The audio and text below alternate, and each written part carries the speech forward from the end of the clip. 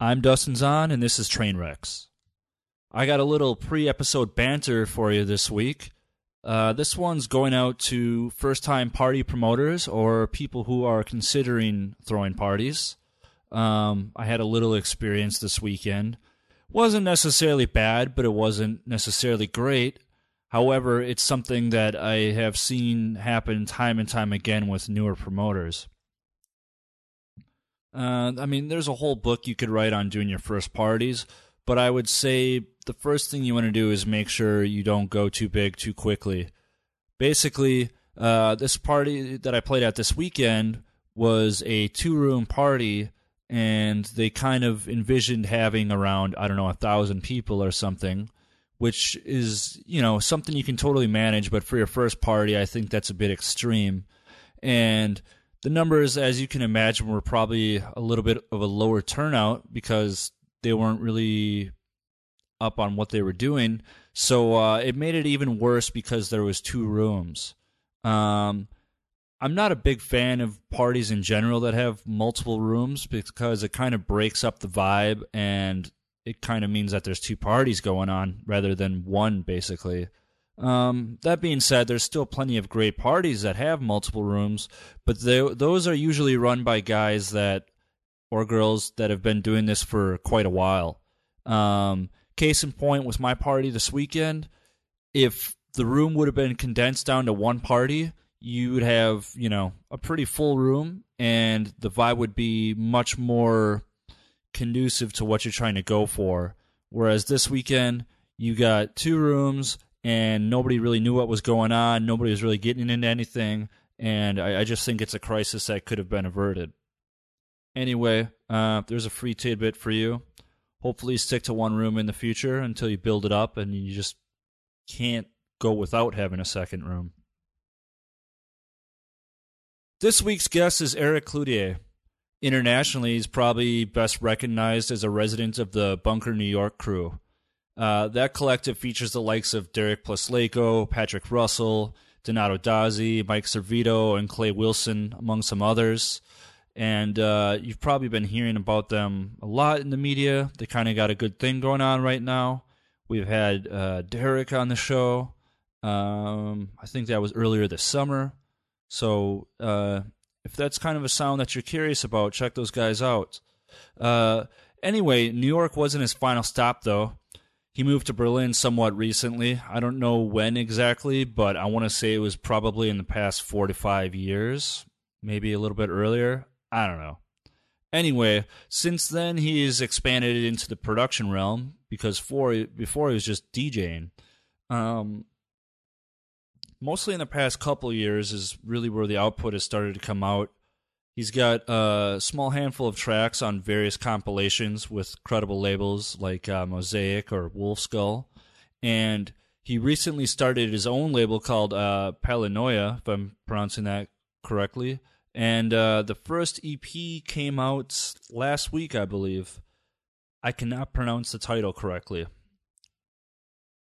On the DJ front, he is known for having a very credible and classy taste in techno, ranging from dubbed-out techno trips to party tribal jams. And while he's not as well known as some of the other guests on our show yet, those who do know of him hold him in very high regard. We always have really nice conversations, and I think he's a great selector, so I wanted to have him on the show, and I'm glad that it finally happened. It's a bit on the longer side, so I won't blabber on any longer. And just want to say there's no crazy topics or themes on this episode. It's just a couple of DJs chatting and shooting the shit, and that's totally fine by me. Enjoy the show. Welcome to Trainwrecks. Thanks. What's your name? Eric Cloutier? That's right. That's who we have on the show. I had to double check now. But you started off in Detroit working for Toyota. Yeah. And then you moved to New York. Yeah. What prompted that move? Detroit was just not working for me anymore. But why just because New York is New York, or I just was over Detroit. Yeah. I didn't want to work in automotive. Yeah. Because that's, I liked my job a lot. I definitely liked working at Toyota, but I just didn't want to. It's such an obvious path in Michigan and in Detroit that I didn't want to fall into it. Well, I mean, what do you think about Detroit now that it's kind of on the up and up, apparently? I mean, I think it's great now that they're doing, they've done all this stuff where, like, if you move there and start a new business, I think you get something like 3 years that you don't have to pay taxes. Really? Like, there's all these incentives. It's basically tax-free. Yeah, so they've got all these incentives to get people to move there because they desperately need to have an economy. Yeah. But whatever. It's still Detroit. It's only really entertaining one weekend out of the year. Of course, but I mean, like, let's say, aside from techno music or whatever, do you think it could come to the point where it's one of those cities? Like for example, there's those kind of cities in the States, like, let's say, Austin, Philly, Texas, or whatever, where people are always like, "Oh, it's a cool city. There's shit to do, or there's good food, or whatever." Like, do you ever see Detroit kind of maybe becoming one of those cities? Do you think? Totally. Yeah. It's definitely on its way there, but it's gonna have to get past its crime stigma. Yeah. So like maybe another 10 years or something like that. Maybe. Who knows? No, it's actually gotten better, but like they're just doing stupid shit. Like now there's this monorail that runs from like 8 Mile all the way down Woodward. Oh, really? Yeah, but it's like literally it's kind of like kind of unnecessary. It's basically, well, you know how pointless the People Mover is. Oh yeah. So it's that, except it goes north and south. Totally. Cool. Great. Who needs a monorail to run down Woodward? There's already buses that do that. Well, not and only it that, takes you but to nothing. I mean, is there enough people that are really No. using it, like, to go to work down there? I don't see it happening. Well, that's the thing, is none of the jobs are really downtown. Yeah. And nobody really lives downtown. Yeah. So what's the point? Is it going to take you to like Hockey Town Cafe and Hard Rock? Yeah. Well, I don't know. They got a ways to go. But so you moved out. You took off to New York. When did you arrive in New York? I think it was like February 2007. Yeah. Okay. I don't remember. So, and then you came out to Berlin officially how many years ago? 3.5, almost 4 now. Okay. So 4 years in March. It's crazy how time flies, right? What do I have to show for it?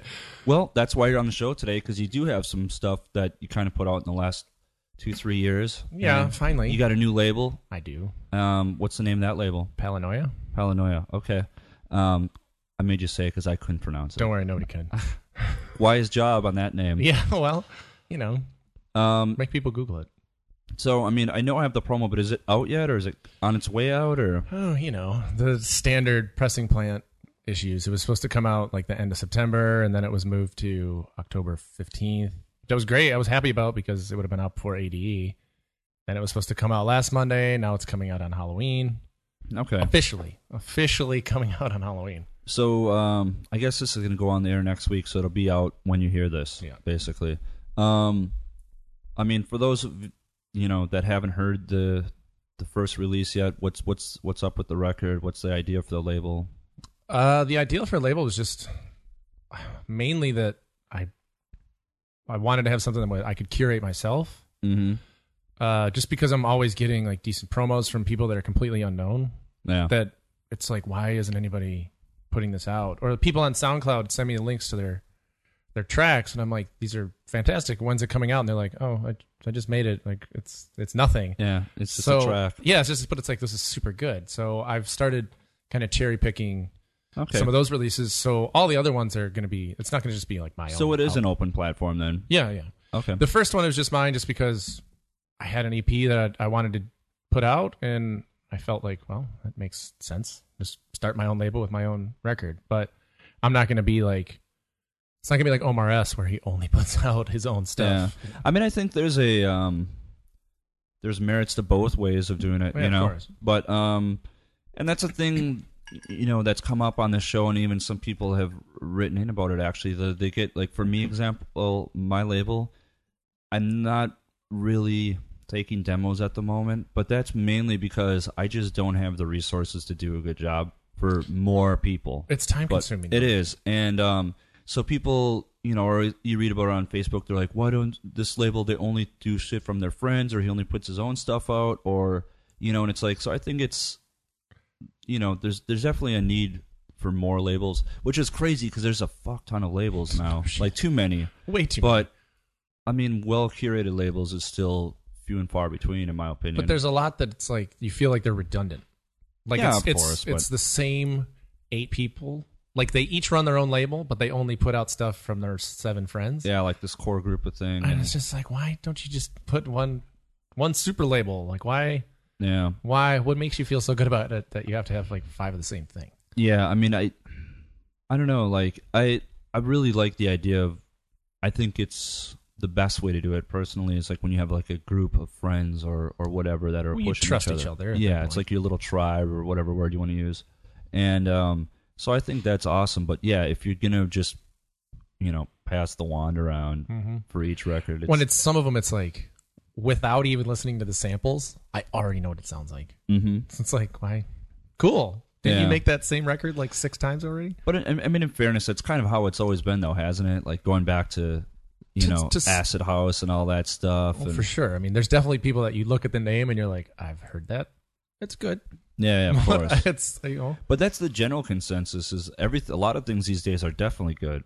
Like we can sit here and open up my promo mailbox right now, go through and be like, it's all good, and that's all you have to say about it. Right. You know what I mean? Is And it it's- memorable in some capacity? It's not memorable, but like if you were if someone was playing a card like I made this, it's like, okay, man, that's pretty cool. Yeah. But like, There's also just a glut of stuff, though. I mean, I was talking Yeah. to Zach, DVS1, Mhm. about this the other day, and he was just like, I just cleaned out 100 promos from my inbox. yeah, And in the time, like from Monday to Wednesday, just before ADE, he was just like, I just got 122 more. yeah. Like, how?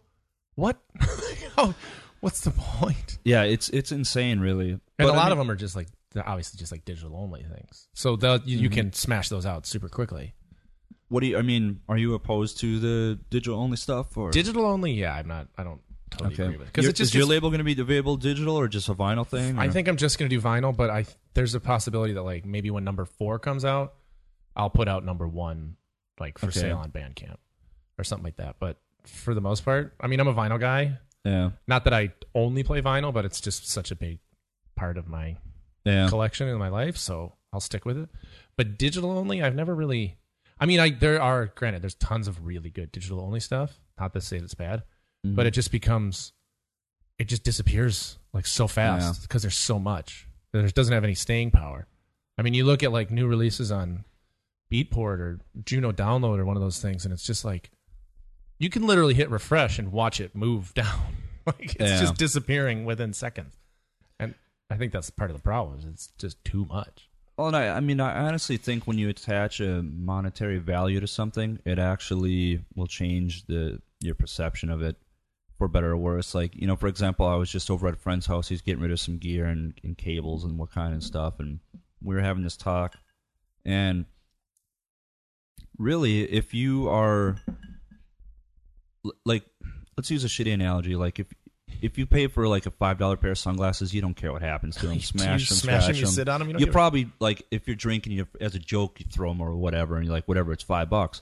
But if you go out and buy like spend $100 on Ray-Bans or whatever it is that you're into, you're going to be way more careful with it or appreciate it more. And Right. I like to think that's the same with a $1.50 MP3 versus a $10 record. Yeah, I mean, but the problem is that then you go from, if it's something that I'm buying digitally, I don't have something that I can actually show for it.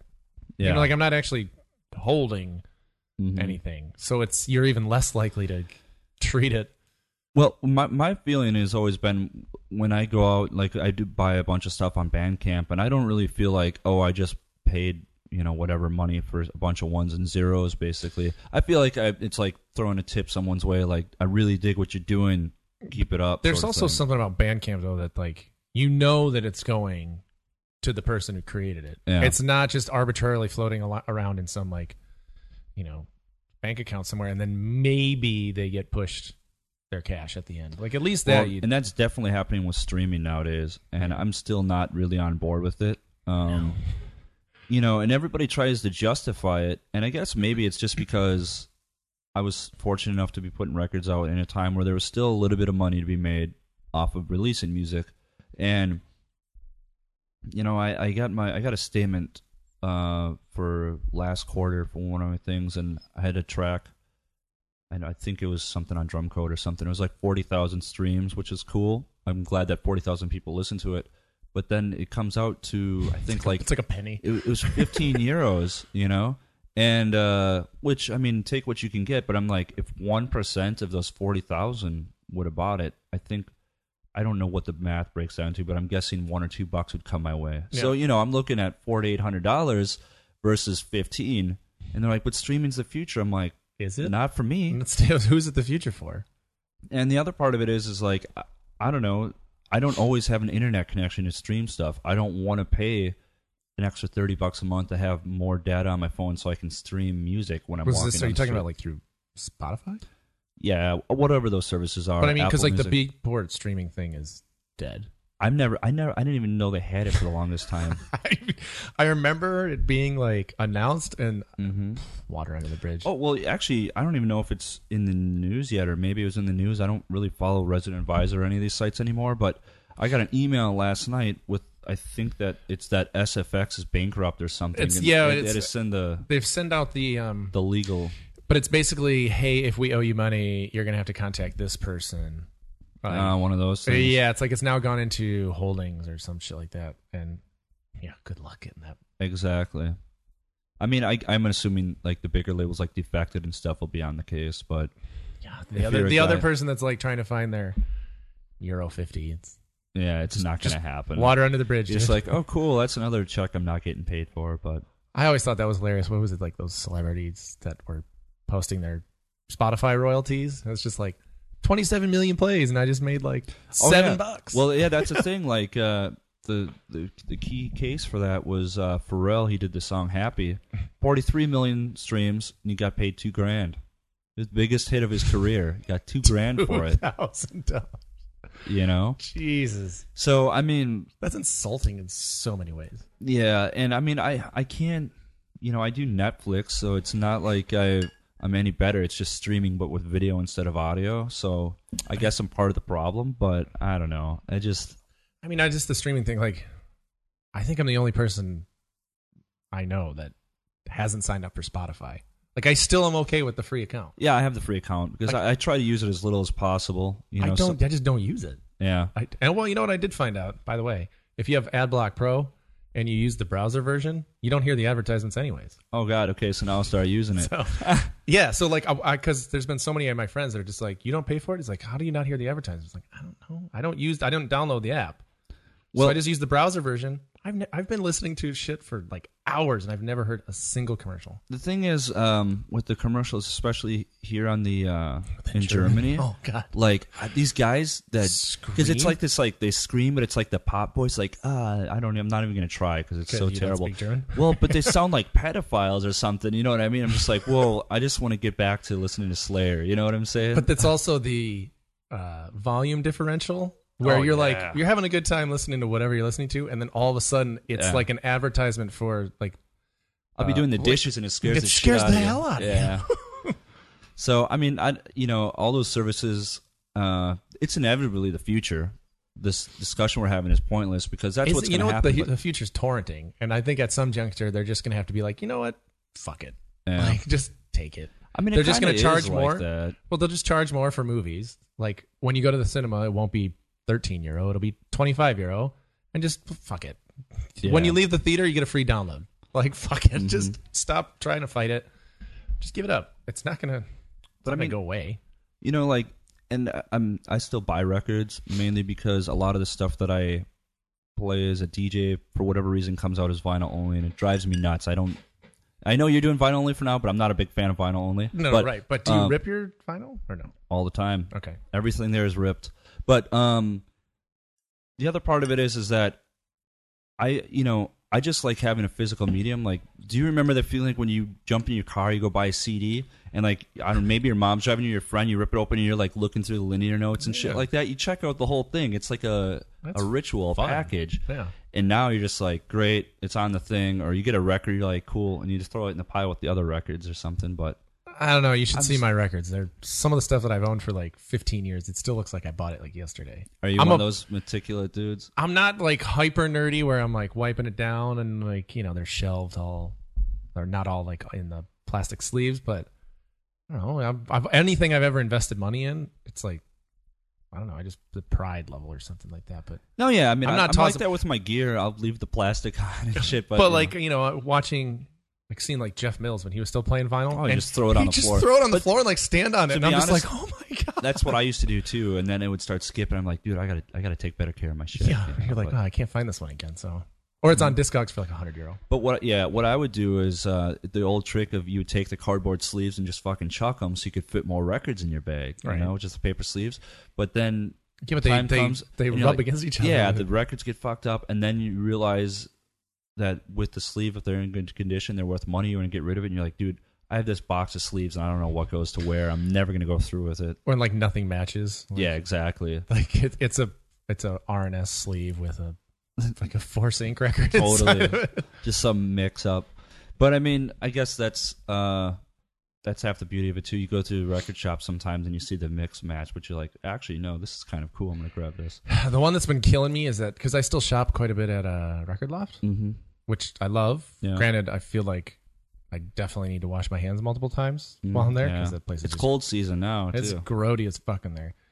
But I keep finding records and I'm like, oh, this is super good. And then I go home and look it up on Discogs and I'm like, oh, this is a double pack. And where's the other goddamn Oh yeah, record? I've done that a few times. It kills me. So I just spent money on it and it's just like, wait, there's 4 more tracks that I didn't get. Or the problem is like there's a lot of nice to have tracks, which is what I call them, that you probably never play them. You're like, oh, this is dope, and really I could have dealt with the Beatport MP3 because the record's not that special to me. Right.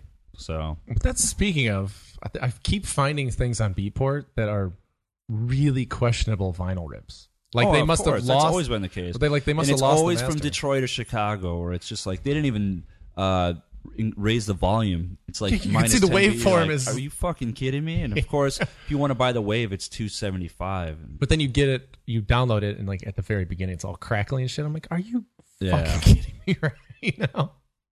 I think I just got some like maybe an old Mike Dunn track or something like that. Where I'm just like, dude, I'm better off going out and ripping this myself Right? than buying it from. Yeah, there. but good luck finding the tracks or like vinyl that Oh yeah, totally. doesn't sound like complete shit. But you know, that's the character that it gives you. Like, I mean, Tracks records. no. I mean, like when the tracks, the quality, sound quality is shit. Well, It yeah, gives it character.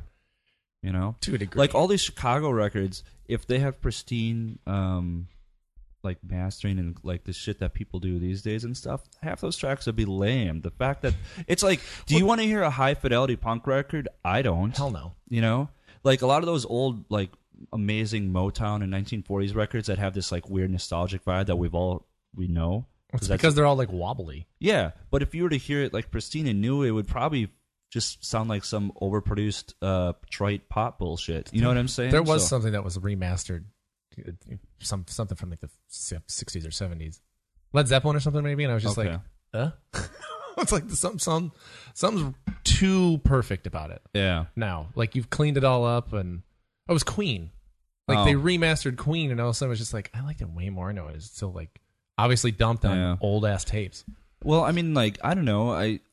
I understand what mastering is, but sometimes how they can remaster some of this stuff really blows my mind. Or especially like with movies, you know, where they'll have a movie from like Wizard of Oz or some shit, but now it's in 4K, which is the newest resolution. I'm like, well, how did you upgrade the Yeah, old ass I footage? feel like that's not a really accurate 4K thing, but I don't know shit about video. Maybe it is. sells Blu-rays. Yeah, well, but then you look at it and you're just like, dude, I didn't need Mrs. Doubtfire in 4K. You know what I'm saying?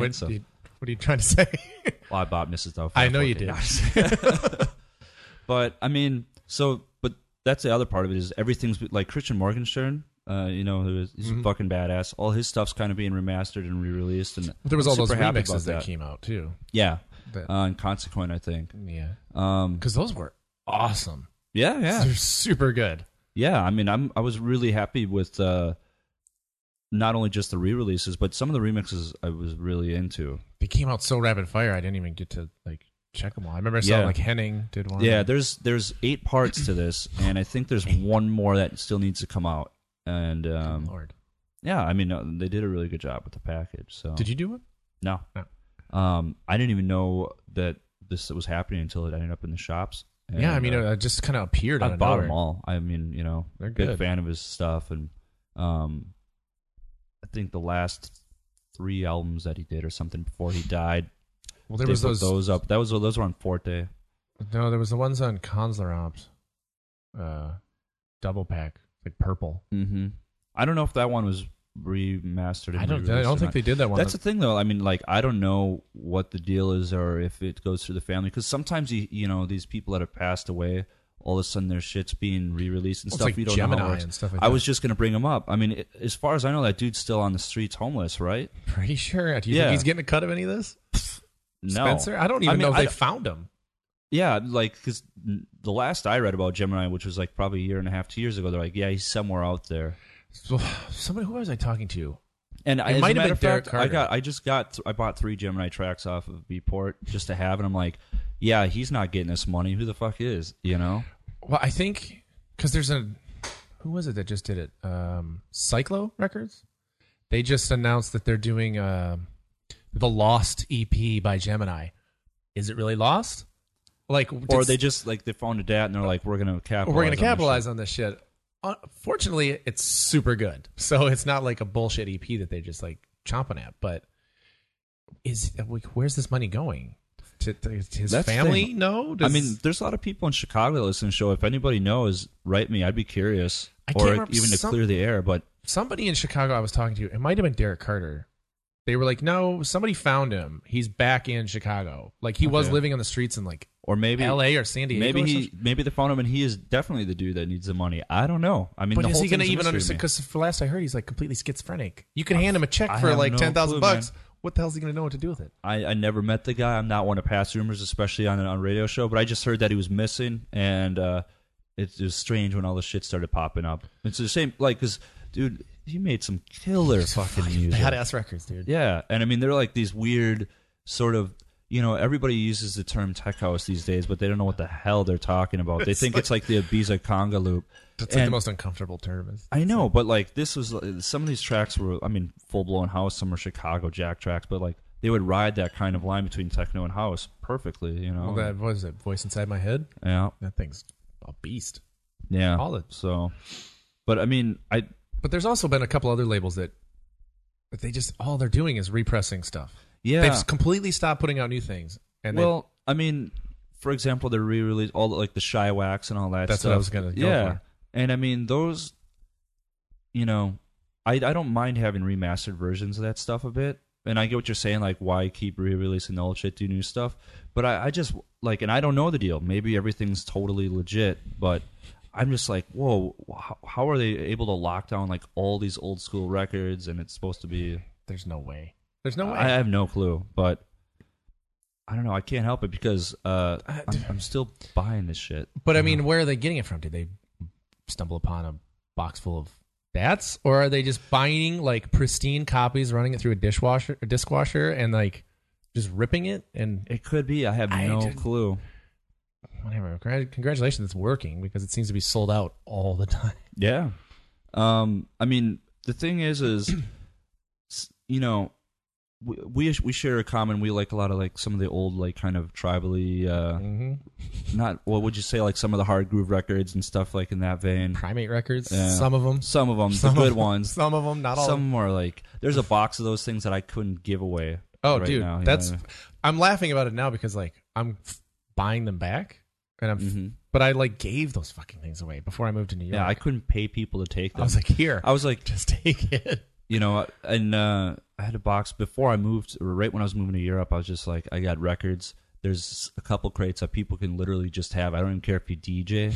Just get them out of my house. And I don't want to say the people that were on it, but it was like that kind of disposable primate shit, There was a lot of that crap, And, but there's some that are. And the people are like, oh yeah, cool, I'll come, but they never came because they're like, I don't want somebody else's shit sitting in my house, I mean, like I tried to give away a bunch of like trapeze records and stuff like that kind of minimal. Yeah. It's like that's never coming back. No, it's not. I mean, and the thing is I definitely can see a minimal resurgence at some point, but it won't be quite like that. Not Thank like God. No, it'll be a little bit more refined, I think. Yeah, but I mean, that's kind of how it's this techno is these days. It's a slightly more refined version of before the minimal crash. I mean, everything's cyclical. It always. Yeah. Everybody's going back to old house and older techno because they realize that some of it was just I don't know, for a simple It's too good to pass up. But it was super simple, and it just somehow works better than somebody that like really meticulously tries to manufacture this track. It's like all you gotta do is grab like a crappy looper and some old disco records and pitch it up and like make a really chunky loop out of it. Yeah. It worked for Ben Sims. It worked for like some of these guys. Just like I can't make a house track to save my soul, but old Mills records are just a bunch of disco tracks like pitched way the fuck up. That being said, I mean, I love all the sci-fi spaceship stuff, but I would kill for a few new Purpose Maker records, dude. Fuck, man.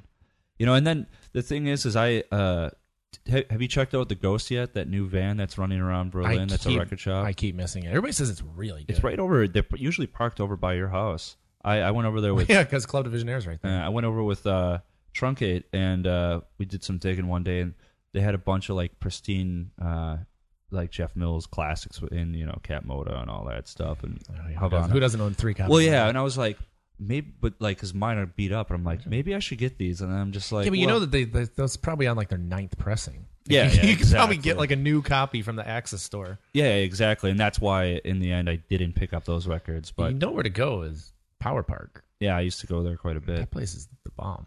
Or what's the Audio In?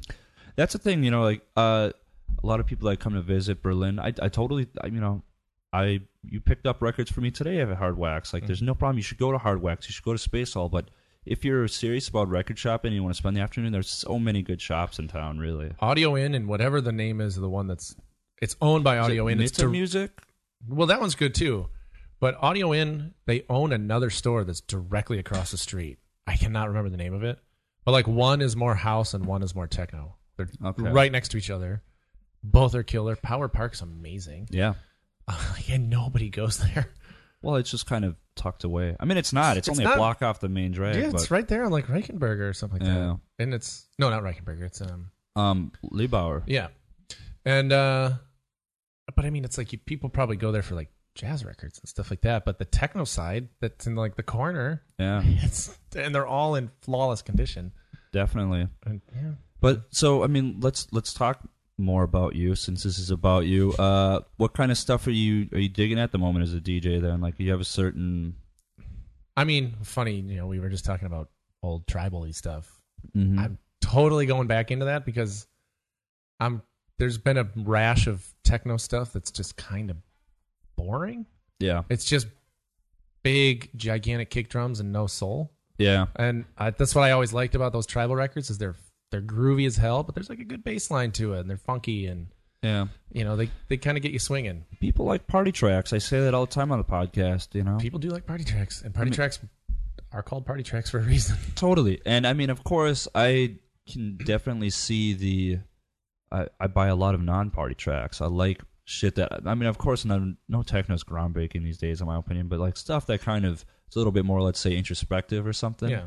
But got to challenge people. I mean, yeah, but you also got to have some stuff that's ready for people to go crazy a bit, because you walk into a lot of these parties and it's just like, man, you feel like you stepped into a funeral or something. And well, dude, like speaking of last weekend or 2 weekends ago, I played at Berghain and I played "Murder Was the Bass." Do you remember that? I remember that one, which is really nothing but the largest kick and like bass line. Dude, it's insane though. It's so big. I remember when that record first came out. It's like amazing. Yeah, I heard Adam Bear play it. I was blown away. I'm like, what the fuck is this? He opened with that, and then I got it. That record was so big to the point where, I had some friends that were in high school. They didn't really care about techno at all. The only thing they knew was the extent that I gave them. Like, this is Aphex Twin. This is blah, blah, blah.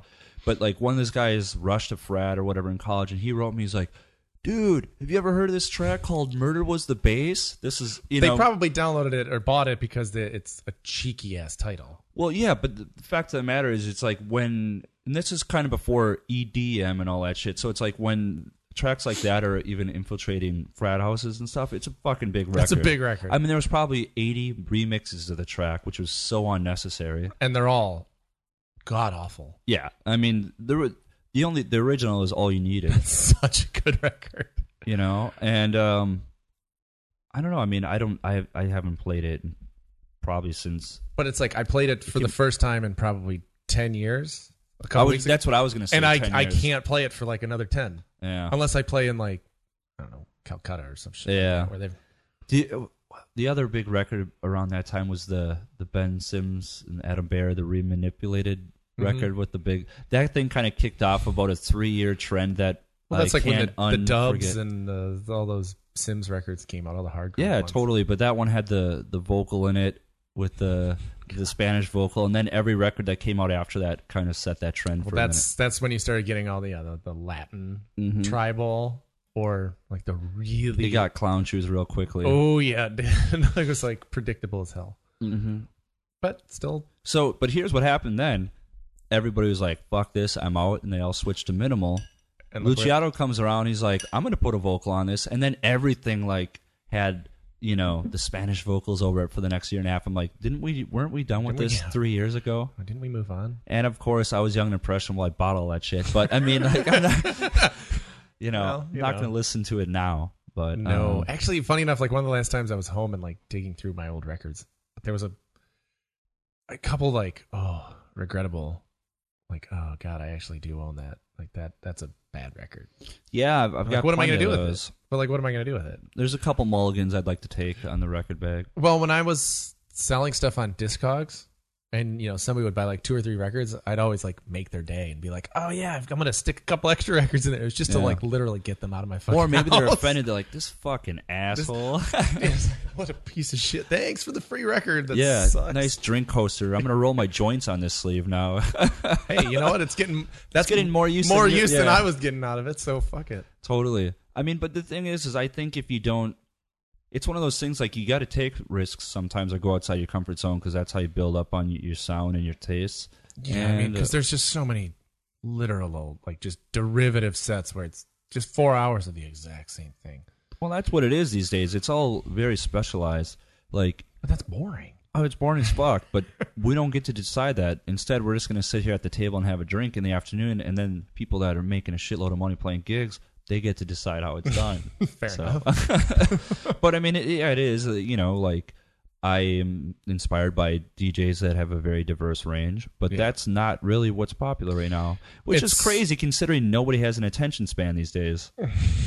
Right? Yeah, you'd think they'd be like totally impressed by. Yeah, they're like, cool. We just heard 3 different things in 15 minutes, but instead they want the same fucking beat. It depends on where you're at, though. That's true. I mean, there's been plenty of times, depending on the DJ as well. Like you can listen to Sprinkles or somebody like that, just go completely from left to right in one record, and it's just like, okay, you've got me. Yeah, and that's a really hard thing to do. It's really hard. I mean, it can go south real quickly. Like I know. When Big Beat was a thing, like Fatboy Slim and all that shit, those people prided themselves on like, we're going to play a house record and then we're going to play breakbeat. And granted, it was just because they weren't good records, but it was like too far bouncing all over like a radio mix that you're like, all right, dude, I can't. Yeah, you lost me. Yeah. That's the time when I'm like, I'm going to go to the bathroom. Yeah. Forever. Leaving the club. I'm out. Yeah. But I mean, I don't know, like, I can sit here.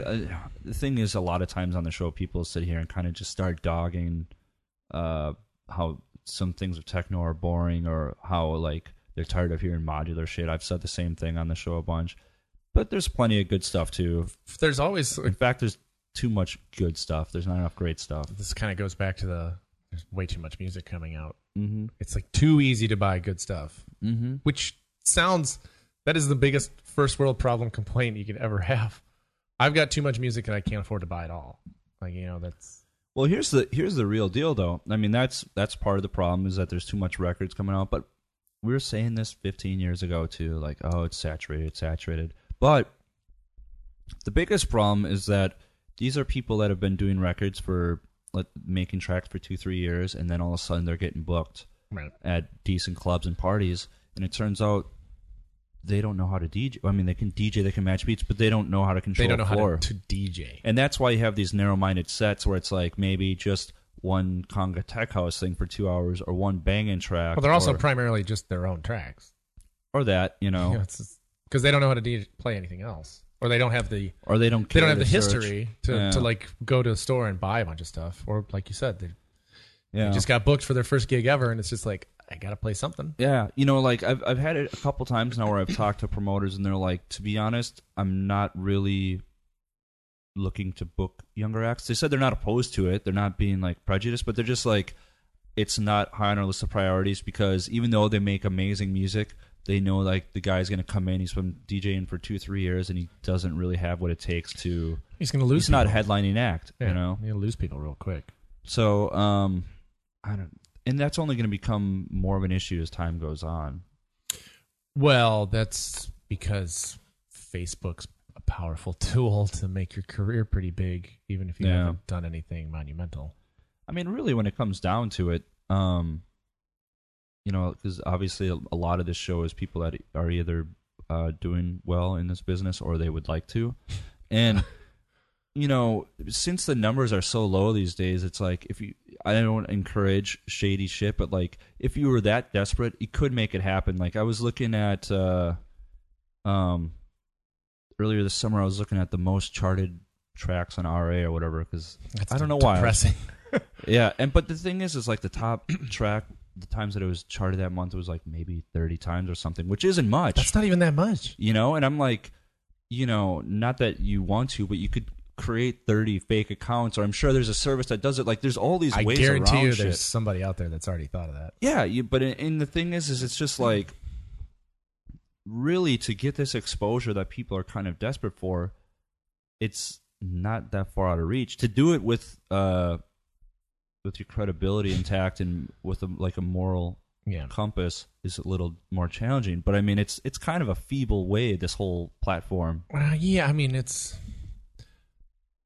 not hard to game the system at all, for sure. But why would you want to do that? Like, how do you sleep well? I wouldn't want to, but I mean, like, it happens. I yeah, it totally happens. I mean, I remember like when MySpace was around, they had that player. There was like these scripts. Oh yeah, you could just have it play like a million times. Yeah, like there'd be a computer that would just be running it, so it'd keep replaying. It's like, oh yeah, this track had 4,000 plays last night, or some shit like that, you know. And there's always a way to game it. Yeah, people are always doing that, but I mean, but the thing is the reason I bring this up is because a lot of people, honestly, I think they just want to travel around for 2 years and get out. They don't really give a shit if there's a credibility intact with it. No, they just want to make their fame and quit. It's like the Kardashian syndrome. But those are the people that want the gigs the quickest and everything. And it's like, well, at that point, you might as well just go all in and be like the evil criminal and be shady about it. Because they also fizzle out within it. Yeah, I mean, it's nature sorts itself out. I say that about life in general.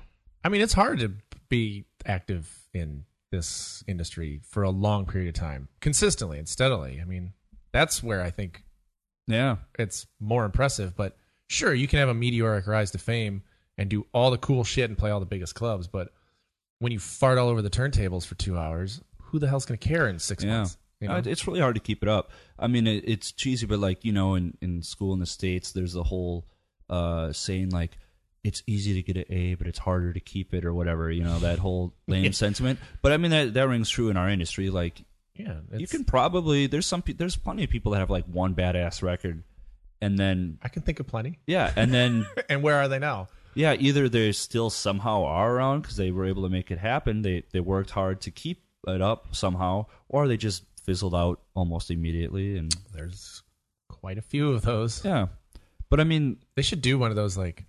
Where are they VH1, now? like, where are they now?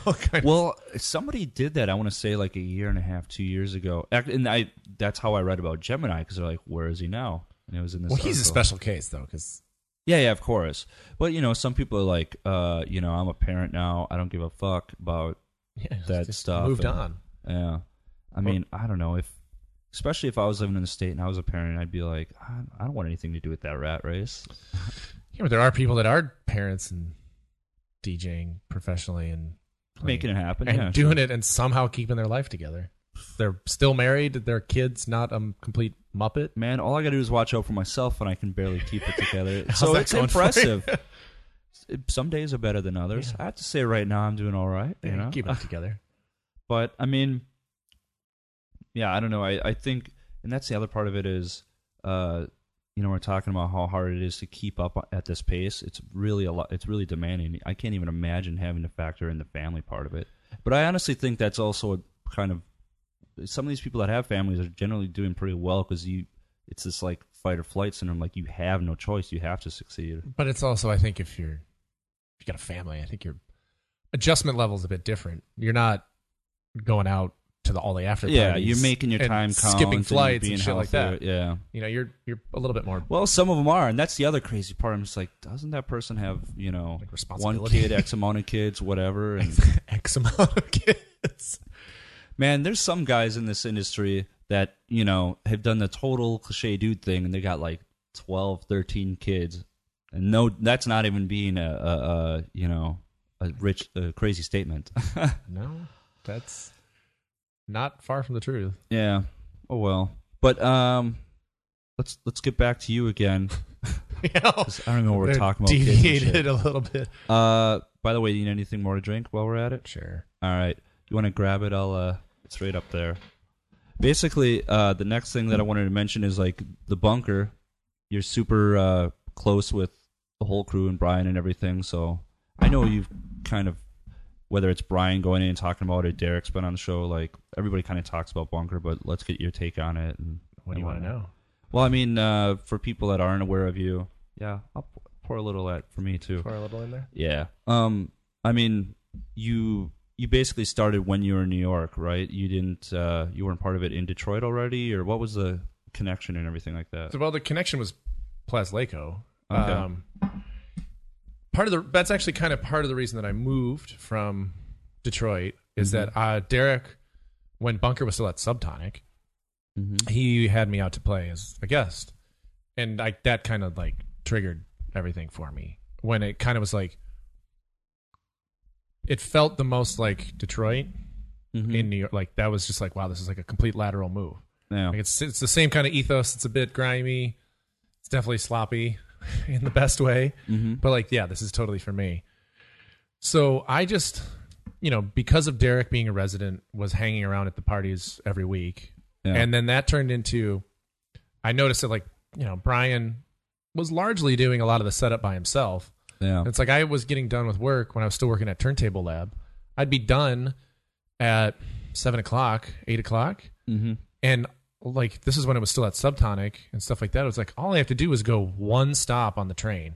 Yeah. And like, I can come help you carry the sound system in and stuff like that. Like, do you want some help? So that just kind of, I started helping with the setup, and then that parlayed into, well, since you're helping set up, like, yeah, of course you can play. And then that turned into, why don't you just be a resident? So That's awesome. But I mean, that's a great way to do it though, too. yeah, I mean, it's very, getting your hands dirty instead of just like kind of walking That's the into way it it. should be done, though. I mean, the thing is in a lot of the times I see with new party promoters these days, you get a lot of people that are inexperienced when you're traveling, like especially in Europe, because everybody's trying to do parties. There's money to be made, and they're right off the bat they're trying to have 500 people into 2 rooms and blah blah blah, and it's like you Pump got the brakes, guys. one. Yeah, it's just like whoa, and then you start talking to them and you realize like what they should have been doing is pushing speakers, kind of interning for other promoters that are doing well and just like learning the ropes. But instead they're just like, we're just gonna kind of wing it. You know what I mean? Well, no, it's more like, I've got records, you've got records, let's throw a party. Like, but there's that's how it always. We did that. I did that. Yeah, but you still went to other parties and learned. You cut your teeth in another capacity, not just like, I've got a Beatport account. Let's throw a rave. It's like it's a bit more work, and it's nicer to have maybe. Yeah, but I mean, the work ethic, I guess you could say. Yeah, but I mean, I like if you're listening out there and you should do it, I think you should cut your teeth. Like we all come victim to that. Like I honestly thought, like, if I do this podcast, it'll be a walk in the park. I know audio stuff, and it's like it's a lot of work actually, to be honest. And I've really underestimated it. I'm like, fuck, man, I kind of got myself into more than I really wanted to. Trial by fire, though. Yeah, of course. But I mean, and like, I guess it applies to those kids too. Like, they didn't really know what they're getting themselves into. But I mean, I think it's a good look to, go carry a couple speakers and go be the last guy out of the party because you have to tear down shit. Yeah. Not just pay your money and walk in and walk out. There's a lot more that goes on. Yeah. With helping with promotion granted, we also grew up in an era where you still had street teams and like you actually had to go store to store and drop off flyers. Oh, yeah. That doesn't exist anymore. No. Granted, well, Berlin's an exception because there's a motorcade of people wheat pasting posters up totally on like an hourly schedule. But it's incredibly hard to throw parties here. I mean, not only is it expensive, but I mean, you ever look on RA on Friday and Saturday nights? There's like 180 parties. Yeah. In one city. Yeah. What? Granted, only like 8 of them are ones people could name off the top of their heads. Yeah, if that. Eight's being very generous. Everybody's gonna like, they're gonna be like, well, okay, there's P-Bar, Watergate, Trésor, Club de and Legionnaire, yeah. Arena. And it used to be Stabad when that was still open. And then you're like, well, what other clubs are? There's actually a bunch of clubs. What happened to Weekend, which used to be like super I mean, popular? that's, they would have big acts there all the time, like Richie, Dubfire, Carl Craig, Villalobos whatever. is playing all the time. But I think they just decided to. I think it's more a restaurant or some shit. It's more bottle now. servicey now. I fucking hate it. It's not even a club, or I think it's a hip hop. It's thing. still a club. I think not with like techno or house music or anything. I could be wrong, but Google it. I don't feel like it. I'm never gonna. You're go. not that invested. The only time that I ever came close to getting into a fight in Berlin was there. I went on a minus night, and there was some Irish guy in the bathroom. I don't remember. I pissed him off somehow. I think like I cut in front of him to use a sink, and he was like fight worthy. He was trying to tell me he was going to knock me out of my shoes, and like I'm not really. First of all, I'm not a fighter, and but I knew this guy could take. So I'm just like, shut the fuck up. You know what I mean? And then like we were having this banter, and I'm just like, oh god, how did I go down to this level? Yeah, you know what it's so stooped to some level. And I haven't gone back since. Well, I mean, I think I've been to Weekend like 3 times in 6 years, and I think it lasted maybe 45 minutes every time. That being said, I mean, the staff were cool there.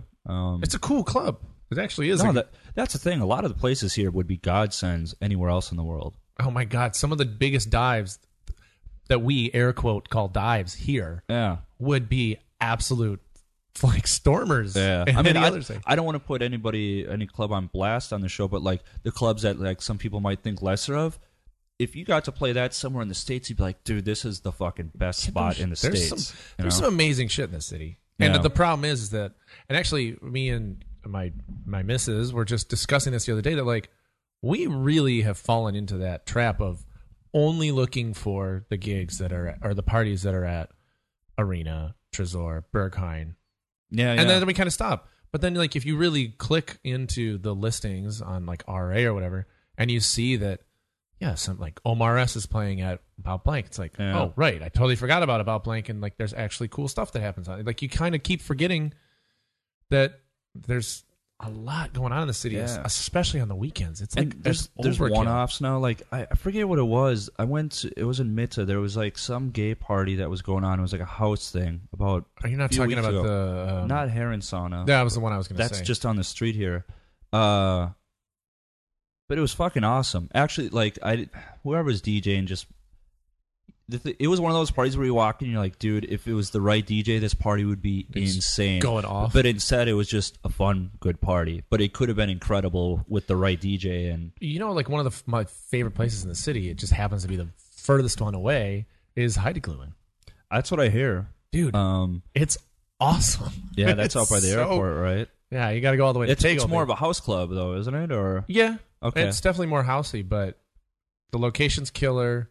The club's awesome. The sound system's great. Ian Pooley was telling me great things about it. Dude, it's great. It's really awesome. I mean, the problem for me, though, is because I'm traveling on the weekends for my own gigs, I come back and your Sunday options are Berghain. That's it. I mean, there's other... I'm not going to go to Golden Gate or anything like that. It's just too crap. No, you go there on Monday. Well, those days are over of going out, Monday morning still for me. Come on. Maybe once a year. Yeah, there we go. It's like, I know it's in there somewhere. But, oh, shit. All right. I thought I knocked the cable out.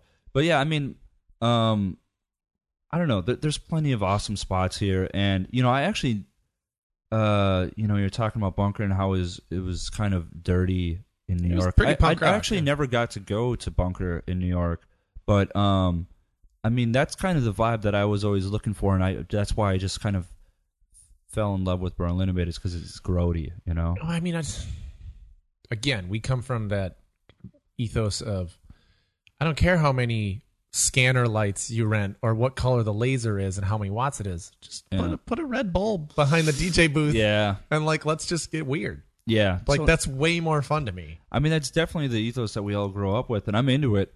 But I have to say, I kind of like somewhere in the middle. Like, for example, I'm really tired of the rooms where it's just like pitch black, where you can't even see an inch in front of you. Like, that's cool, but I feel like there's so many techno parties like that I'm like, that's okay, become now a you're cliche. Just, yeah, I'm like, now you're just cheaping out on production. Or like they'll have a wall with a projector, and it's like, cool, but I'm not here to watch TV. I'm here to fucking party. You know what I mean? And I think there's room for projections. Like, of course, there's amazing visual artists, but it's like, I can't see anything. People are stumbling over each other, and the visuals aren't, they're not even good. It's just like, wow, cool, you got the screensaver up.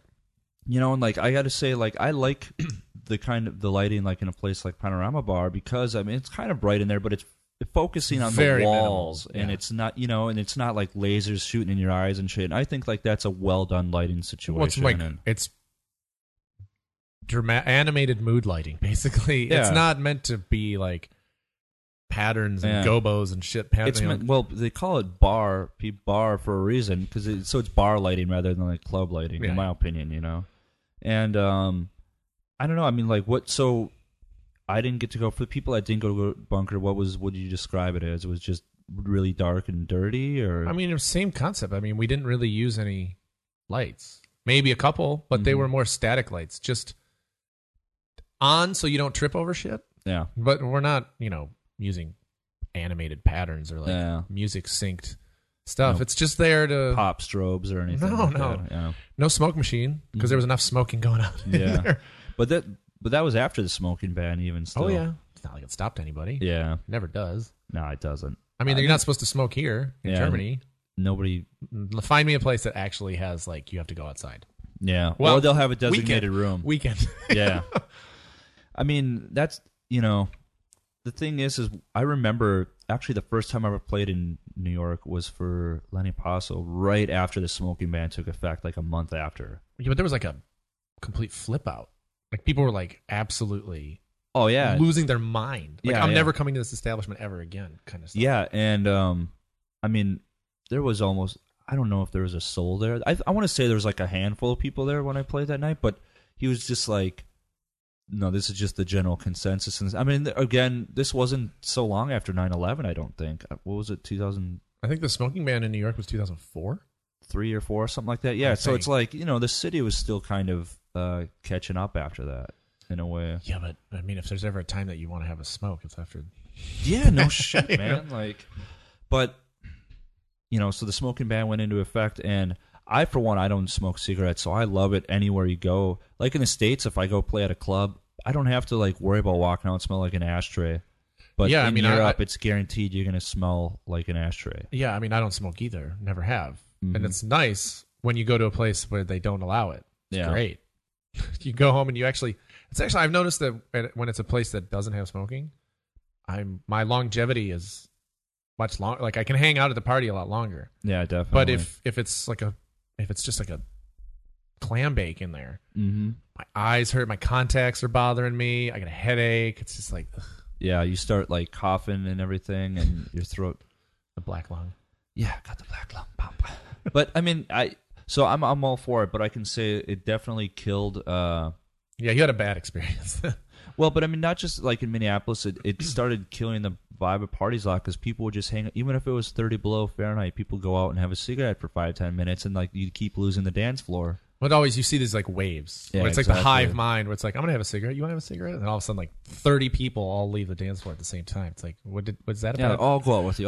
Yeah, it was like, what am I missing out on? It was like, was that a bad record? Like, what did I do? Yeah, but and the thing is, I mean, shit, that happens over here in Europe still too. Like, not every gig is gonna be great, and that's the worst feeling, is when it's very, like you said, hive mind. Like, it'll just come and go. And you can't build a dance floor vibe with that. No, like no matter what, you're just uphill battle. Like there's, a lot of DJs, what they hate doing is they hate playing for the zombies, the kids that are just completely whacked out on drugs and kind of not standing there, but just doing the shuffle like zombies. And I kind of dig it, because I know I can basically do whatever I want, and they're too high to leave. So it's kind of like you're locked in here with me now. But like a lot of DJs don't like it, because they feel like they need the hands in the air, and they all want that. more of an emotional response. And I'm like, but I don't call it that's not a terrible gig. A terrible gig is when no one's there. But I would rather have that than the people coming and going, and then once in a while they get rowdy. Because, then you're questioning yourself all goddamn night. I mean, whatever. Some people, that's their shtick, though. They want the hands in the air breakdown moments. Yeah, there's nothing wrong with that. I want that sometimes too. But we all do, but like, I'm totally cool with just being locked in and having people, a full room. I don't need screaming. Yeah. it just annoys me in some capacity. Well, I don't know. I kind of like it when crowds are rowdy, to be honest. But it's not a necessity. No, but every once in a while you need a good... And the thing is, these days I'm playing much deeper than... I've always been into deeper stuff, but like more than ever I'm playing deeper sets. And it's really nice sometimes when... Because you're like, fuck, man, it's kind of quiet when you got your headphones on and you look up and it's like, oh, it's nothing bad. They're just in the zone. Like, they're locked in. They're locked in. That's the thing. Nobody's like chatting on the floor, checking their phones. That's kind of always been my like litmus test. Because, you'll scan the crowd. And if you see a bunch of people like on Facebook in the middle of the dance floor, clearly they're not that invested in it. But if it's everybody's just heads down, eyes closed, okie dokie. I don't care if you're... Problem is, it takes... a long time usually for that to happen at the parties, and it's not to like the end of the night sort of thing. And I'm not saying like 1:30 a.m. end of the night like state style, but I'm talking like 5 in the morning, 1:30 p.m. yeah, that kind of shit. And to me that's like the best dance floors. It's way more entertaining because it's just it's like hypnosis. Yeah, and like they're locked in and they trust wherever you're going. That being said, I've had people that have that kind of dance floor and they do a 180 and just destroy it. Well, it just wakes everybody up, and you're just like, oh, right. I should go home. I think I put a casserole in the oven. Yeah, or you're just like, fuck this guy, I'm out. Yeah. Well, that was weird. I'm peacing out of here. Close my chat. Yeah. But so I mean, you just played here at. I didn't get to see this set, but was it a bunker night or where at Berghain? Yeah.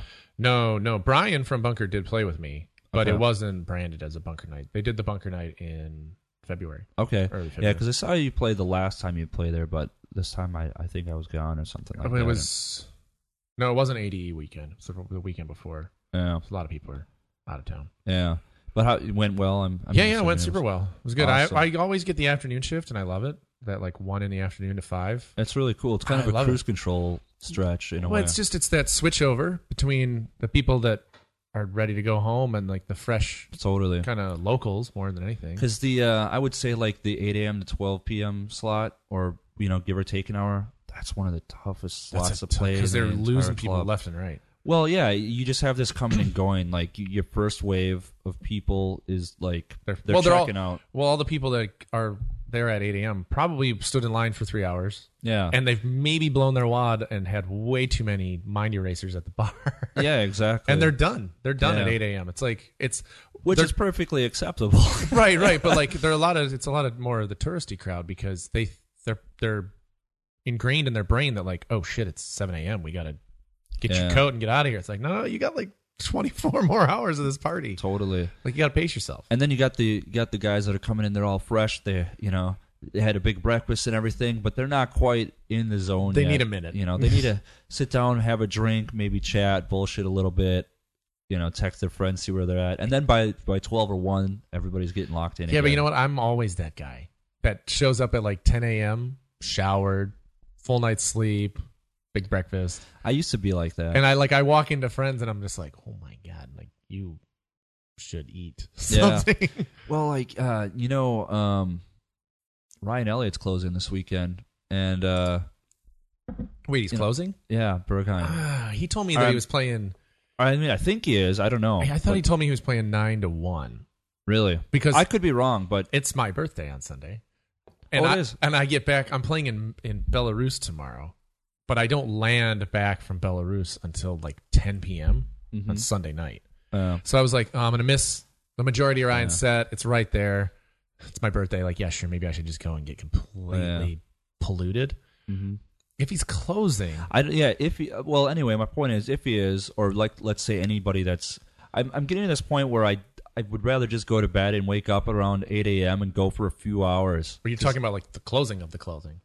Yeah, that's the stuff I want to hear, though. Like all the deeper, floaty stuff, not the. That's where it gets really interesting. It's emptied out a bit. You got space to move. Then it's the music gets. Yeah, that's when they start really digging in the backside of their catalog. Yeah, the stuff that like they don't always get to play, or at least a good closing DJ. Yeah, they never get to play basically. And but the thing is, I usually go too early, and I just can't stay out that late anymore. You're I mean, right. I could, but I will regret it severely. Ryan Elliott and Boris Yeah. tagging. Well, is it? I don't know. They don't really. I think it's just Ryan closing. I don't know. Is it back to back? It says Ryan Elliott and Boris. Anyway, people are like, I don't give a shit. Yeah. Point being, I think I should just go in the morning and stay fresh I can see myself walking the dog and then And well, here's the other part, and of course he knows this, but this for some reason this week is one of those weeks where I got 5 birthday parties to attend. you know what else it is this weekend? What's that? Daylight savings. You get an extra hour. Spring forward, fall back. 2 a.m. becomes 1 a.m. Sweet. Party on, Wayne. That works for me. So anyway, I'm gonna do that, and I don't know. I lost my train of thought here. Yeah, it's still on. It's just the monitor turned off. I didn't know if I can edit that out. Sleeps. That does mean though that we're a little over an hour into the podcast here. So we keep going off the deep end, but that's fine. Going back to you for the third time here. So you make music, or I try. no? But so we actually didn't talk about any of the other records you put out. You did a few things. I think was it Mosaic? I did it's a lot of compilation stuff for like various artist things, just because I work quite slow. Yeah. But Is yeah, that changing? You're starting to. it's getting better and it's more efficient. God damn it. More efficient and comfortability in working. You know, it took me a while to like actually like anything that I make, but also there's just those hours of blindly. You got to plug away. Yeah, just like blindly hitting buttons and going, God, this all sounds like shit. Well, I mean, the thing about your new record is it sounds good. It's really warm. I don't know if it's in the box or if you're using gear or not, but I mean, it's all in the box. It's just spending a lot of time finessing everything. Well, I mean, I think it shows like, it's not really a banging record per se. No. But, that's not really no, it's not your thing. Not my thing. But I mean, like, let's say some dude that's listening to the show is into bang and stuff and he checks it out. It might not be as big, but it'd be like, okay, I totally, it doesn't sound amateur in any way. And which a lot of tracks that are coming out do kind of have an amateur vibe sounding. A lot of stuff just sounds rushed. I mean, that one took me forever because it's just OCD. You know, like I'll nitpick little like certain things forever. And but I mean, I'm also the type of person that will very slowly like modulate crap, like envelopes that are just like why, why. Well, then you can't hear it on the big sound system anyway. But but like to me, it's like no, it's doing something. I do that too. I think most producers do that. It's OCD. They don't know when to stop. But like for example, Rod Hod, for example, he was saying that like his first record took like 6 months to make. But as he spent more time, because it picks up, you pick up, and now he can crack it out fairly quickly. But I mean, at the same time, that dude was really busting his ass in the studio after things started to pick up for him. Like where most people might coast and watch Netflix during the week, he's working, dude. Man, that's the thing is, there's obviously like I could be a bit better in my work ethic because there's days where it's just like, I'm I was in catching my up on sweatpants until 20 minutes before you came here. I'm good. Good. Thanks for changing. Yeah, I figured I got to do you a favor. Yeah, thanks, buddy. Put it together. Yeah. No, I mean I'm getting better and I'm getting faster, but I'm also just. Like I said, it's more of a comfort thing. I'll dwell on shit for way too long, or I'll spin myself out thinking it's garbage, and it's like I get nowhere. Yeah. So it's a lot of just like trusting in myself and maybe like just walking away from it for a little while. But I get hit up with a lot of remixes, which I like doing more in some capacity. I used to when I was younger too. I mean, like I have a lot of big remix credits to my name, and then I haven't done much of those in the last few years. At first it was because it was getting kind of overwhelming. I'm just like, I'm going to focus on original stuff. So I kind of made myself hard to get to. And then after a while, when they can't get through to you, they stop trying.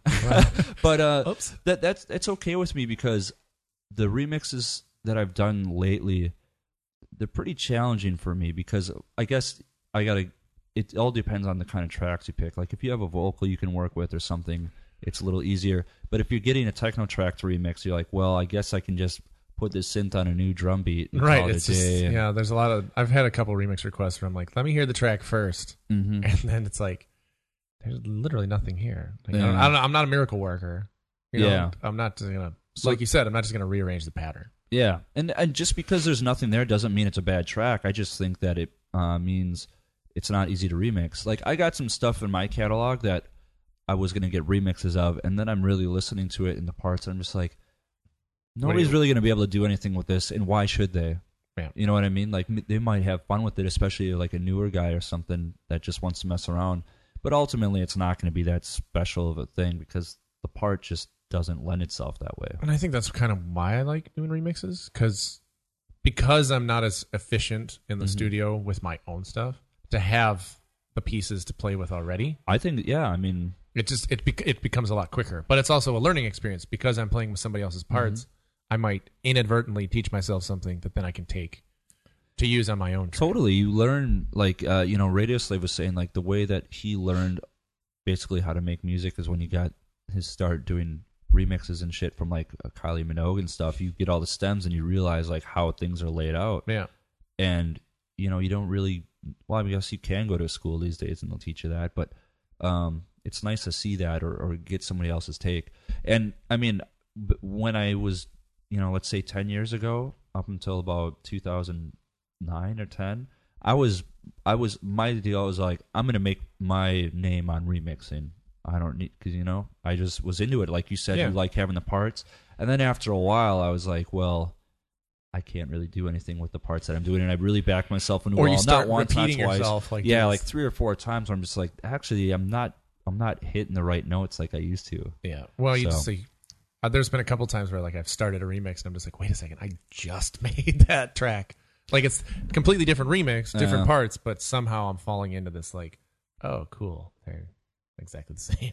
Yeah, I mean, I think we all have that. I wrote 5 tracks last week, and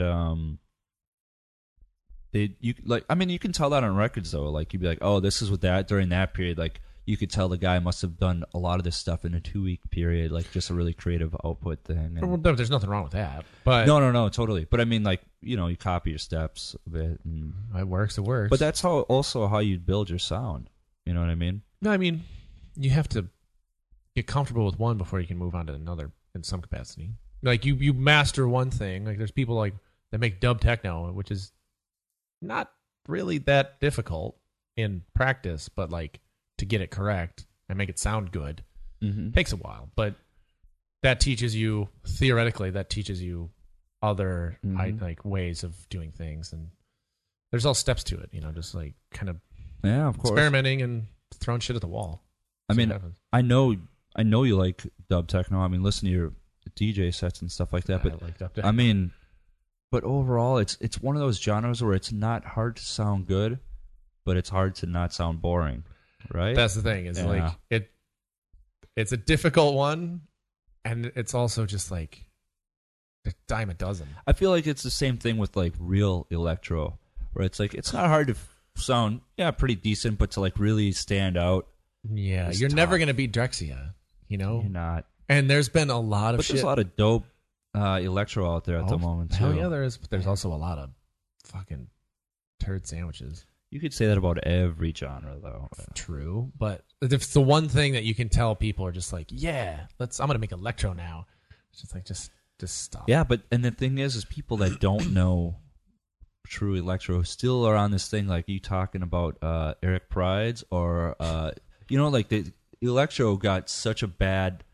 That name got, like Minimal, which was never really for the most never part minimal. Electro got it worse because it's been exploited on the commercial level. You know what I yeah. mean? Like, because if you were to like talk to some guy and he's like, I love electro, and he's probably thinking it's some Miami shit, and you give him a Direxia album and be like, the fuck is this? Yeah, he's gonna be completely. Maybe lost. a year later he'd be like, bro, that CD you gave me is dope. But at first he's gonna be like, I don't know what the fuck this is. He's Yeah. gonna hate it.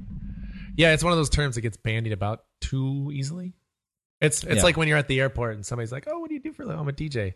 Oh, what kind of music? I play techno. I love Avicii. Yeah. Nah, you know what? We're done here. Like, let's just move on. Yeah, I actually had that going to Tel Aviv on New Year's.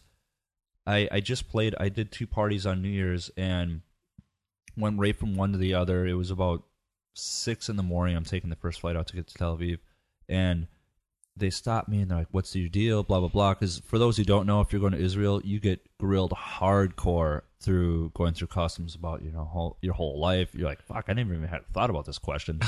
Yeah, it's intense. And so of course I'm like, "Yeah, I'm a DJ. That's why I have this crap with me, and that's what I'm going to do." And then they're like, "Oh, hold on. My friend loves techno," or the other security guard. "Let me go get him." And they came up, and then they're like, because they're like, "You're in Berlin. You're like, have you ever been to Schwarzberg?" "Yeah, sure, of course." And they're all excited. And then they're like, "Oh yeah, do you like David Guetta?" I'm like, "Well, no," but I wasn't being an ass. I'm just like, "No, not for me. Sorry." Yeah. And they're like, "Oh, have you ever played at Tomorrowland?" "Well, no." And they're like, "Oh, okay." Well, then you must not be so that then good. the security guard just walks away, and then it's like I felt like they grilled me harder. You know what I mean? Yeah, when they start throwing those kind of things, like those very commercial. But I mean, like I don't want to be. I don't want to be like the music Nazi and be like, "Oh my god, that's terrible." I'm just like, "No, man, sorry, not my thing." Yeah, no, it's like, hey, cool, man. Congratulations on liking that. I just hate it when people, if you don't like something, a lot of people really want to go out of the way to tell you. Like if they ask you your opinion, then of course give it to them if you want to keep it real or whatever. But or like especially when it comes to like somebody, and then somebody will start flipping out about like if they're a vegan or something. It's just like, dude, I don't need the fucking chat from you two. I've heard it this week already about how I should take care of my life. I'm not asking for your. If I asked for your opinion, I'd be like, okay, bring it on. Yeah. But I didn't open that door. No, exactly. You don't need to. And it gets open when you don't even ask for it. But I mean, that's the thing with being politically correct these days. Like, I was talking to this one girl the other week, and she was talking about something, and she was throwing around the term cultural appropriation. It was like the equivalent of like saying white people shouldn't eat tacos, or to that extent. I'm just like, is this like the wearing the headdress at the festival thing? It wasn't that, but something to that extent. I'm just like, dude, no, you don't know what the fuck you're talking about. Like, I get that you want to be a responsible person and you're trying to push for a better world and all that, but like, you got to pick and choose your battles more wisely, Yeah. And, well, people love to correct each other, though. Yeah. Whatever. Anyway, we'll probably check out here soon. You have the record coming up. What's it called, actually? The Heuristic EP. You really got to pick better names, man. No, the whole thing is that like I'm really big on like weird vocabulary. Like I like one word that can mean something really intense. Actually, I love that too. So that's like every track that I've ever made they're all just bizarre ass vocabulary that I've found.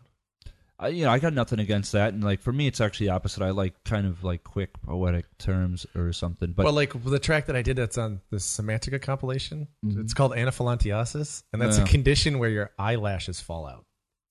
And don't ask me how or why I found that word or why it relates to that track, but I think it's it's something that makes people just like.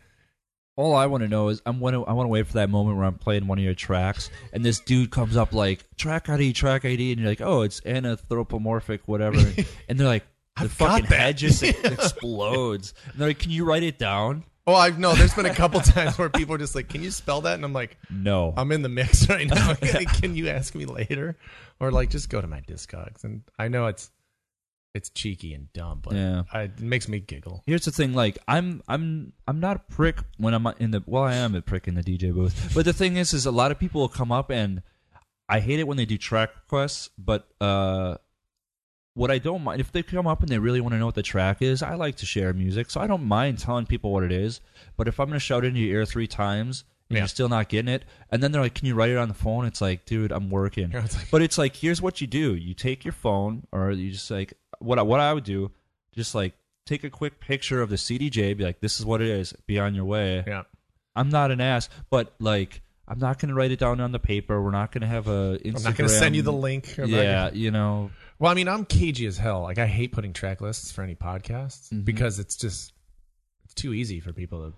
I'm one of those. I like that you brought this up though, because I have thoughts on that. Okay, go ahead. I don't like being sniped on stuff, like stuff that I dig and spend hours and stuff finding or money on. I don't want it just to be like listed on a on a track. But if somebody comes up to me at a gig and genuinely asks, I will always show them. Oh yeah, or I'll always I'm totally here's the fine. record or whatever. Yeah, take a look at it, take a photo. It's totally fine. But like, I don't like it being just emblazoned on like a podcast or a website. Like, I'd like there to be some mystery to it. But I also, the other reason is because there's been so many times where you want to pull the microphone up a bit more again? What'd you do? No, just the angle. No, this one. Oh. Yeah, there we go. With podcasts where people look at the track list and they don't even bother to hit play.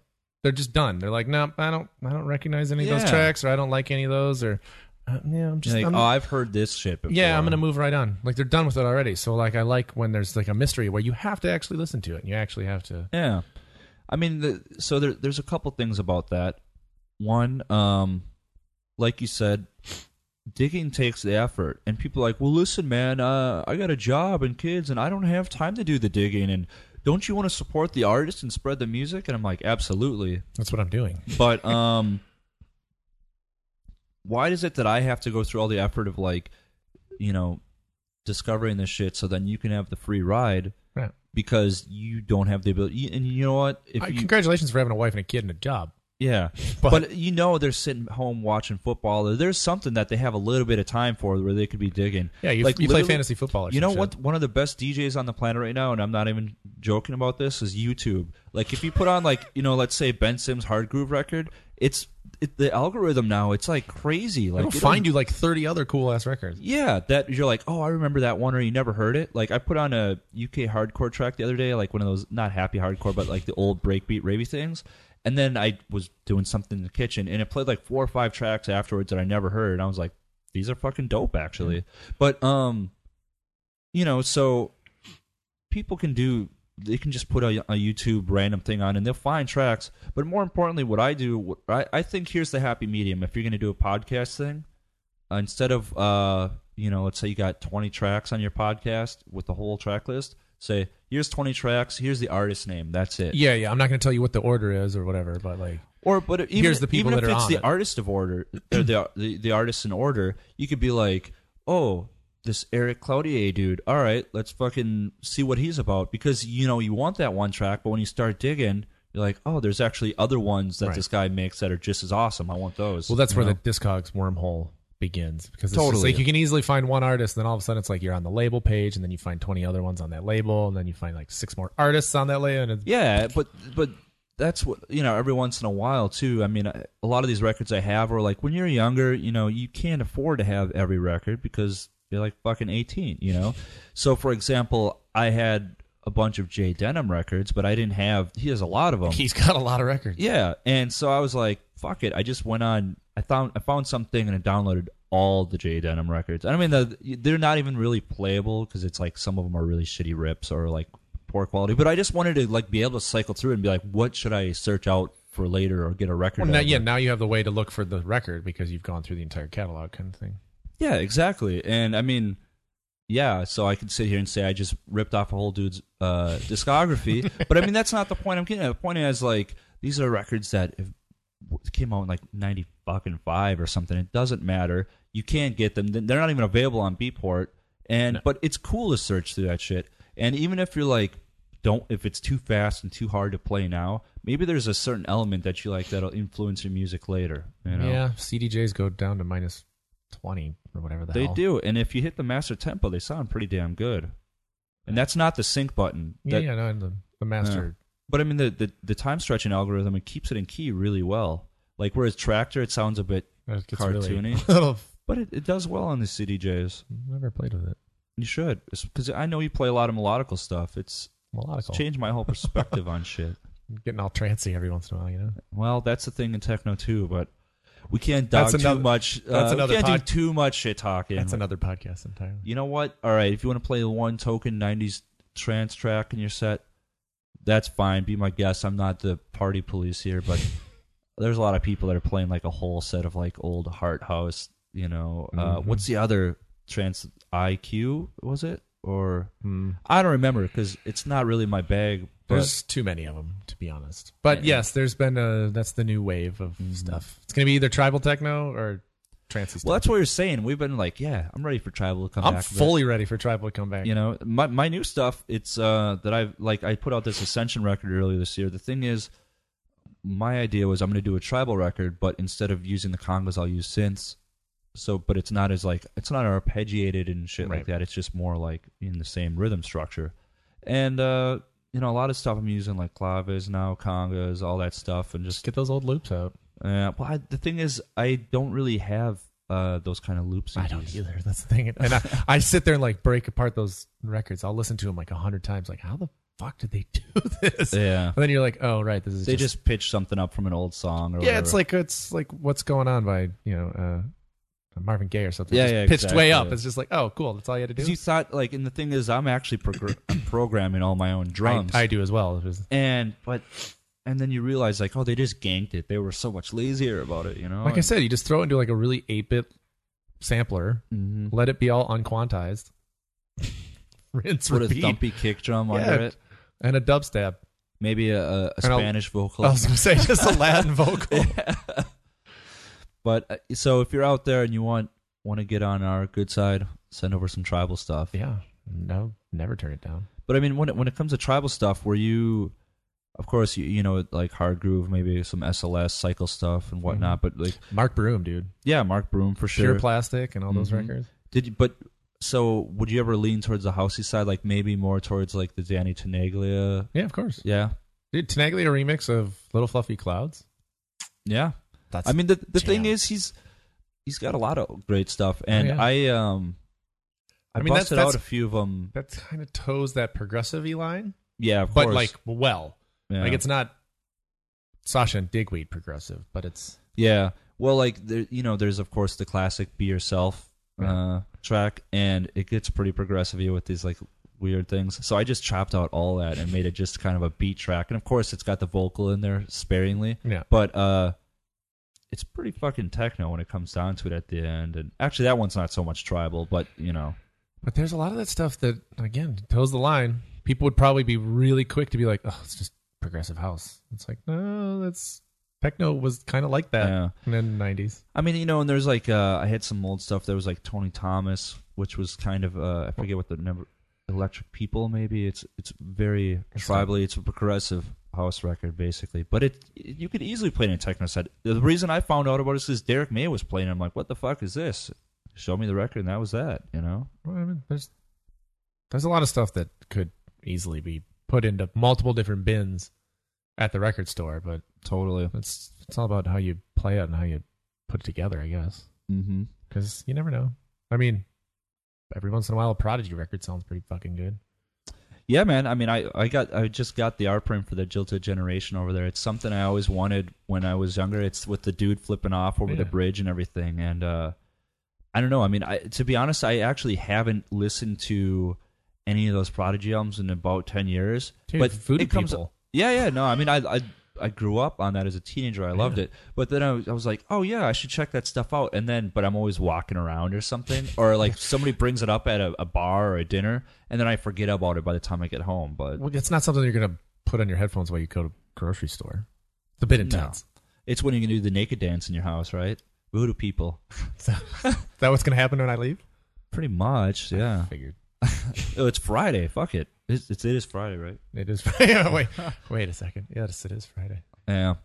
Speaking of, shit. Yeah, I gotta wrap it up soon. I got another birthday party to get to. You got like 3 today, don't you? If anybody's still listening, I got some birthday shout outs because I got 5 birthdays this week. Shout outs to Kevin, Ambivalent. Who was after that? Tyler Morrison. Happy birthday. Yesterday was Regal. Happy birthday. Today we got Ariel Bricka. Happy birthday. And then there's another person none of you people know.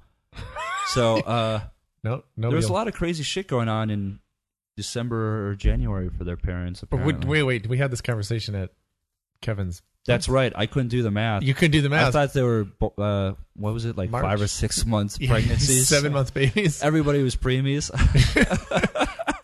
It would explain a bit. Well, that's why we're in this fucked up thing together. Yeah, it would explain a bit. But yeah, it's all coming to light now. They're all, it's all New Year's love. Yeah. I'm going to email you. Call me a fucking preemie on the radio show. And, for anybody that Actually was or whatever. I got to do the politically correct thing. I'm sorry. I'm just being an ass. Yeah. Good. But Good backpedal. yeah, I'm not getting out of it. No. Actually, the thing is, what I'm getting more of now is politically correct emails. It used to be at first like, oh, this new show is awesome. Keep going. I really like it. But now when I get emails, it's like, not everybody works in IT. Not everybody's a male that does this. And I'm like, yeah, but if I have to pause every time to, list off 20 different ways my next point could go down, people are going to be like, fuck this. I'm tuning out. This is boring. Yeah. So, Well, I'm sure you'll get a couple hate mail letters after this one. Well, yeah, especially having you on the show, of course. Just wait for my inbox. It's going to blow up, too. Yeah. But let's check out soon. I said we were going to do that a while ago, and we didn't. Gigs coming up, podcasts, anything you want to plug? December's pretty busy. I'm going back to Australia again. All right. Where are you in Australia? Sydney and Melbourne. Okay. Playing at the Meerkat again in Melbourne before it closes, which I'm happy about. Okay. And then Burdekin in Sydney. And then, what am I doing for New Year's? I'm playing in Macedonia. Really? And Belgrade in Serbia. Okay, so that's pretty interesting. Yeah, that'll be an interesting New Year's. And then, I'm going to be doing an Accelerator podcast in January. So, okay. Yeah. Is there anything semi-recent that people should check out if they know you or don't know you? Buy my record. The record, of course. But other DJ sets or boiler rooms or any of that kind of shit? My RA podcast I'm still super happy with. Mm-hmm. And I did one for Electronic Beats a while ago that I was really happy with. My boiler room, I really need a do-over. I watched that the other day and I was just like, man, I need one too. Not happy with my boiler room. Yeah. And it's there for that's it. I for think all of time. We need to do one together. Sure. So if BR is listening. Tribal set? Yeah, fuck yeah, why not? We could do it. I'm sure we could pull it together. Yeah, that's the thing though. But then everybody's gonna be like, "Oh, you're just a tribal DJ." Like for now, for this week. As for me, let's see. When is the air date next week? Friday, I'm in Portugal, Industria Club. I don't know which city. I forget. Maybe Porto. Saturday, I'm back in Belgium at H2O Club. I think it's in Peck, or I don't know how to pronounce it. I'm going off the top of my head. I don't even know if it's in Belgium. It could be in France. Spitballing it. It's in that area. Other stuff coming up. Nothing you need to hear about from me. No, actually, no. That's now I think about it. I've got Concrete next week. No, 2 weeks. Nice. Good place. I love Concrete. I would love to get back there again, too. That's fun. And that's also another place where I felt like I could go all over and like I played. You can do whatever everything you want there. Yeah. They were locked in for sure. Yeah, Concrete. And then I play here in Berlin at About Blank. Right on. Which party at About Blank? Away. Okay, nice. Yeah, for Andy. Yep. It's a Wednesday night. No, he's doing one on Friday. Oh. He got hit up to do more of a... Because they usually, his parties are... They're usually Detroit leaning. Yeah, and they're usually a bit more housey on a Wednesday. Yeah. For those who don't know, he's always bringing the Detroit guys in, and then he's Discreet Circuit, who was on Zach's label, that big acid track. I got to bust that out again. It's a good one. And, yeah. But yeah, I'm playing there with... it's me and Blind Observatory in the techno room. And it's great producer and DJ, too. Yeah. And Gerd from Clone. Okay, so because there's a couple, there's Gerd Jansen and Gerd, but it's just Gerd. Regular Gerd, just Gerd, Dutch Gerd. Okay, so that's a strong lineup. It's going to be a good night. Yeah, it'll be a good one. So awesome. I think that's about it for this one. Come back soon. Okay. All right. Or don't. Or not. You can leave now. Okay, bye.